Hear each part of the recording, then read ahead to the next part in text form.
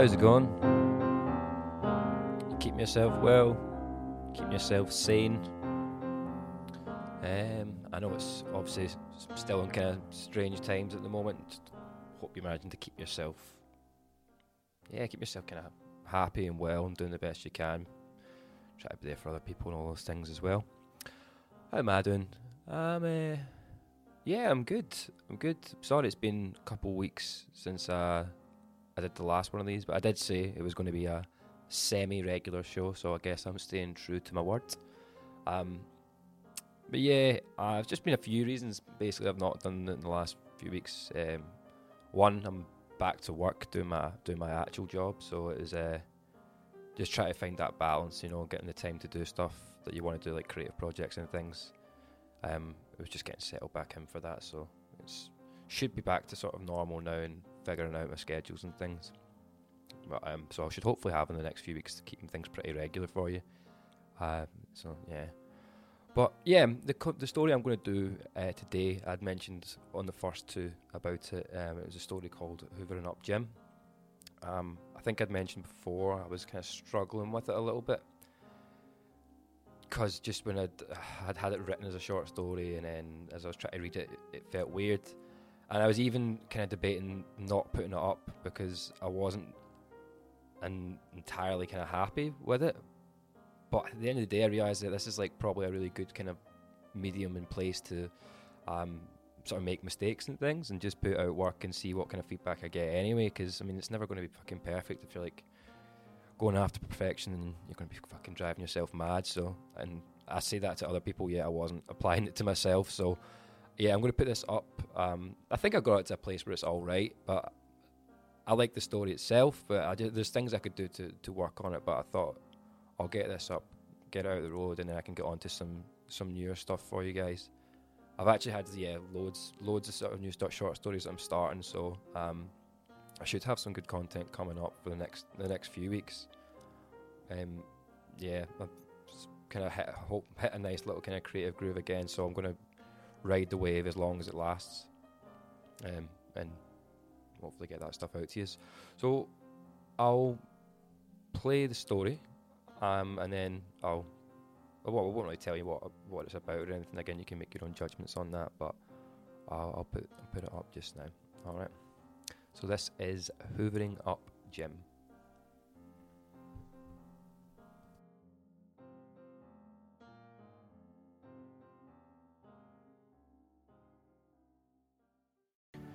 Jean takes the Hoover's dust bag out into the garden and empties her husband, Jim, into the large blue bin assigned for recycling. She thinks to herself how strange it is that a man can be reduced to nothing but fine powder. Not all that much of a man, she thinks, but her man. When the bin men come, they'll empty them into their lorry and drive them off to a recycling centre where they'll have chippy boxes and expired microwavable ready meals for neighbours. She laughs at this, remembering how many meals she cooked for him, only for him to turn his nose up and go out for a kebab and a pint instead. Still, it makes her heart fall sadly, thinking she'll never be able to bury him or send him off properly. It was 6 months ago that Jim lost his job with the insurance company. "I'll be back to work in no time, Jean. Don't worry, I've ever let you down." "Where to fucking start, Jim?" she said, begrudgingly tidying up around him as he lay there on the couch. She remembers that first night after he was let go, the cold air that flowed between them in their bed like water separating two islands. She remembers looking at him while he slept. He was snoring and grunting and thinking to herself, "I thought he'd make more of himself."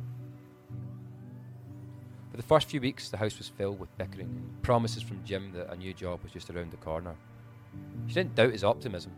He used to have that enviable belief that things were bound to turn for the better. Eventually, though, Jim realised the tide had turned in the job market and he was left stranded on a lonely beach. Is that when it started?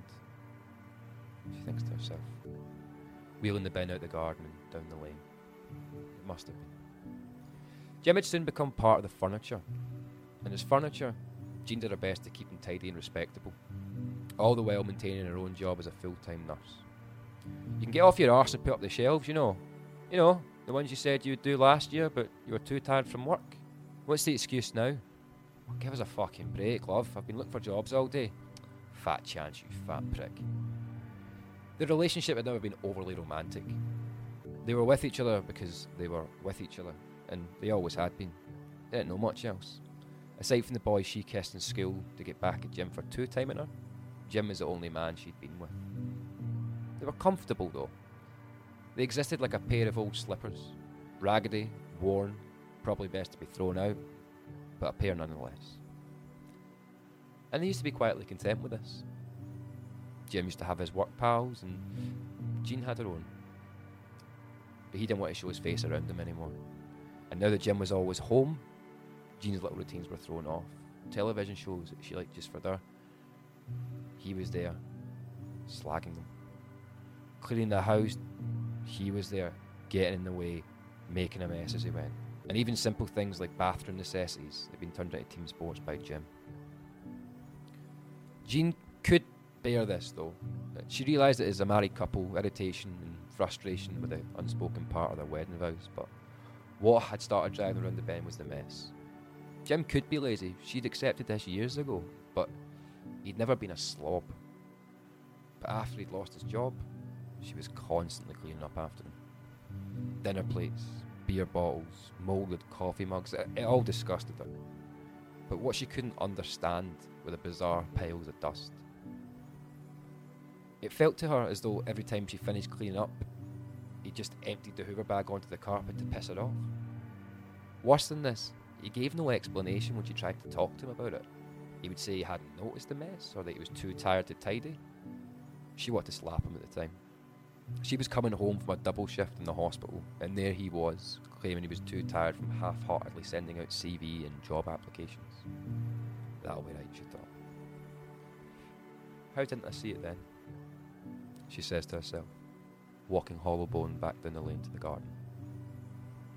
It was one day, after a particularly tough shift, Jean came home and seen a trail of dust leading into the living room. That was it. Her nostrils flared, her chest puffed, and blood all but shot out of her ears as she marched into the living room, swinging the door open furiously as it battered against the wall. She was about to start screaming, but the words were thieved from her. Jim was laying on the floor, chunks of his head and arms missing, and dust all around him. A natural instinct to be a carer took over from here. Jim, you sorry man, what have you done? I've not done anything, Jean. I don't know what's happened. It's been going on for months now. Months? Months, love. I mean, I've been doing my best to hide it. And why would you hide anything from me, you big dafty? Just look at me, Jean. This isn't your man. I've seen worse, love. Come on, let's get you up. She hadn't seen worse, but she didn't know what else to say. She helped him up onto the couch as more of him cracked and crumbled off. Her work in the hospital hadn't prepared her for anything like this, but she did her best to fix him up. Jim said he didn't feel any pain, not physically anyway.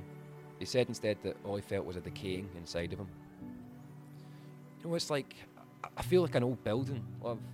You know, one that counts to just tear down. But don't be daft. I'm not trying to be daft, but you can't just leave something up that's falling apart. You're not making sense, love. Come on, you just need to rest. Jean, I'm not your man or any man anymore. I haven't been in a long time. Jean thinks about this. She remembers the strong, handsome man that grew out of that little skinny boy she knew. How she used to count herself lucky when she wrapped her arms around his neck, letting them nestle on his broad shoulders. In her arms that night, she felt like she was holding an old ceramic. And she couldn't sleep, so she went and tidied up the rest of the house.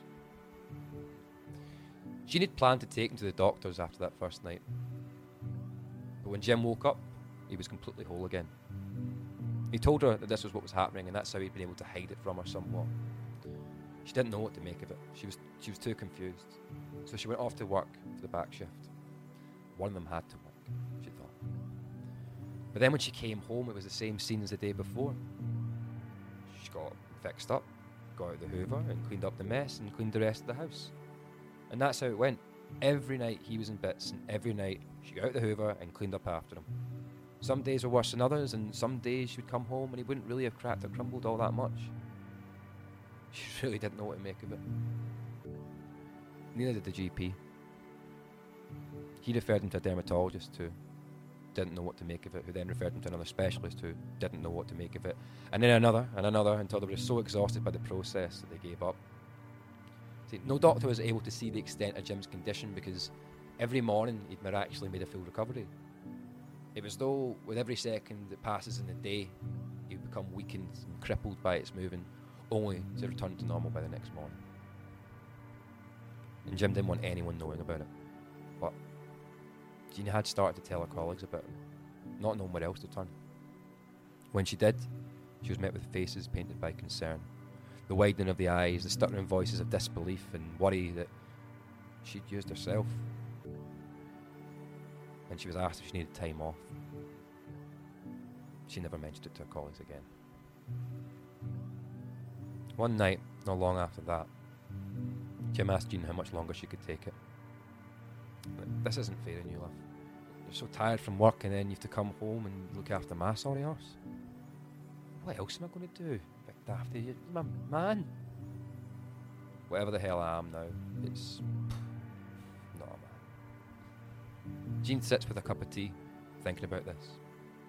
Had he been changing into something that was no longer her man? Is that pile of dust she just emptied into the bin a man? Is it a person at all, or is it just a mess? A collection of dust? She doesn't know. It was last Tuesday. Jean came home from work about 6 o'clock in the evening. The whole bus ride home, she had the strangeness in her heart. And her thoughts were pounding like damp boots through her head. Something wasn't right. When she arrived home, she realised why. There was a bigger pile than usual in the living room, and Jim was nowhere to be seen. She denied it at first. She continued the routine as normal and hoped against hope that he'd go out for a walk or a pint and would stumble in drunk with a kebab, turning his nose up at the dinner she had ready for him. But when that didn't happen, she stayed up the whole night, staring at the pile of dust, making a mess of her carpet, begging him to turn back into her man. But when that didn't happen, she thought, well, maybe because she was there, like a watch pot kind of thing. So the next night she went to bed, lay there sleeplessly until the morning. And when the morning came, she stepped down the stairs with a painful anticipation, begging that he was going to be there sitting on the couch. But of course that didn't happen. She's done that every day since, each time believing a little less, and each time with a heavier heart when she sees nothing but a pile of dust in the living room. And until this morning, she'd kept just a little bit of the door open in her heart, thinking he was somehow going to come back. But her hope was snuffed out today, when Jean started speaking to the mess on the floor. She was pleading with him to come back, not caring how crazy it made her seem or look. It's just like you big dafty, sitting here making a mess of my good carpet. I know you want me to clean it up, but I'm not doing it. This is one mess you're going to have to clean up. It is, Jim. Come on, Jim. Jim, please. There was no response, of course. Jean emptied some flowers out of a vase, cleaned it thoroughly and began scooping up the mess on the floor. She poured most of them into it. Don't worry, love, I'll get you a nice one soon. Nice urn to put you on top of the mantelpiece, she said. But the sentence rang painfully in her ear. It was too real, it was too physical, it was too final. No, Jim, no. Nah, you're not fucking doing this to me. You're not fucking leaving me here. Nah, staring at a fucking vase waiting for you just to come back. No, you can't just leave me like this. You need to tell me if you're here. You need to tell me if you're not. You just need to... Jean picks up the vase, shaking it, begging it to do something more than just be. Come on, Jim, just give me something. She threw the vase off the wall at that point. It smashed into pieces, the dust covering the walls, the carpet, and even her clothes. And she lay down on the floor and wept. After an hour or so, she composed herself a little. She got out the Hoover and cleaned up after him one last time. Jean finishes her tea, her head swimming in confusion and grief. What does she do now? How does she explain Jim's passing to their family and friends, if that even is what happened? Should she have a memorial? Should she tell anyone? Her thoughts begin to rattle around her head like loose change in a washing machine. Her stomach begins spinning with it too until she feels like she's sure to be sick any second. Her legs are too weak to stand. Her neck's too weak to hold her head. She just lies down on the couch, but it doesn't stop it. And then she hears the sound of the lorry backing down the lane. The beep. Steady, higher pitched beep as it backs down the lane. The spinning stops. Jean gets up off the couch and goes about cleaning the house.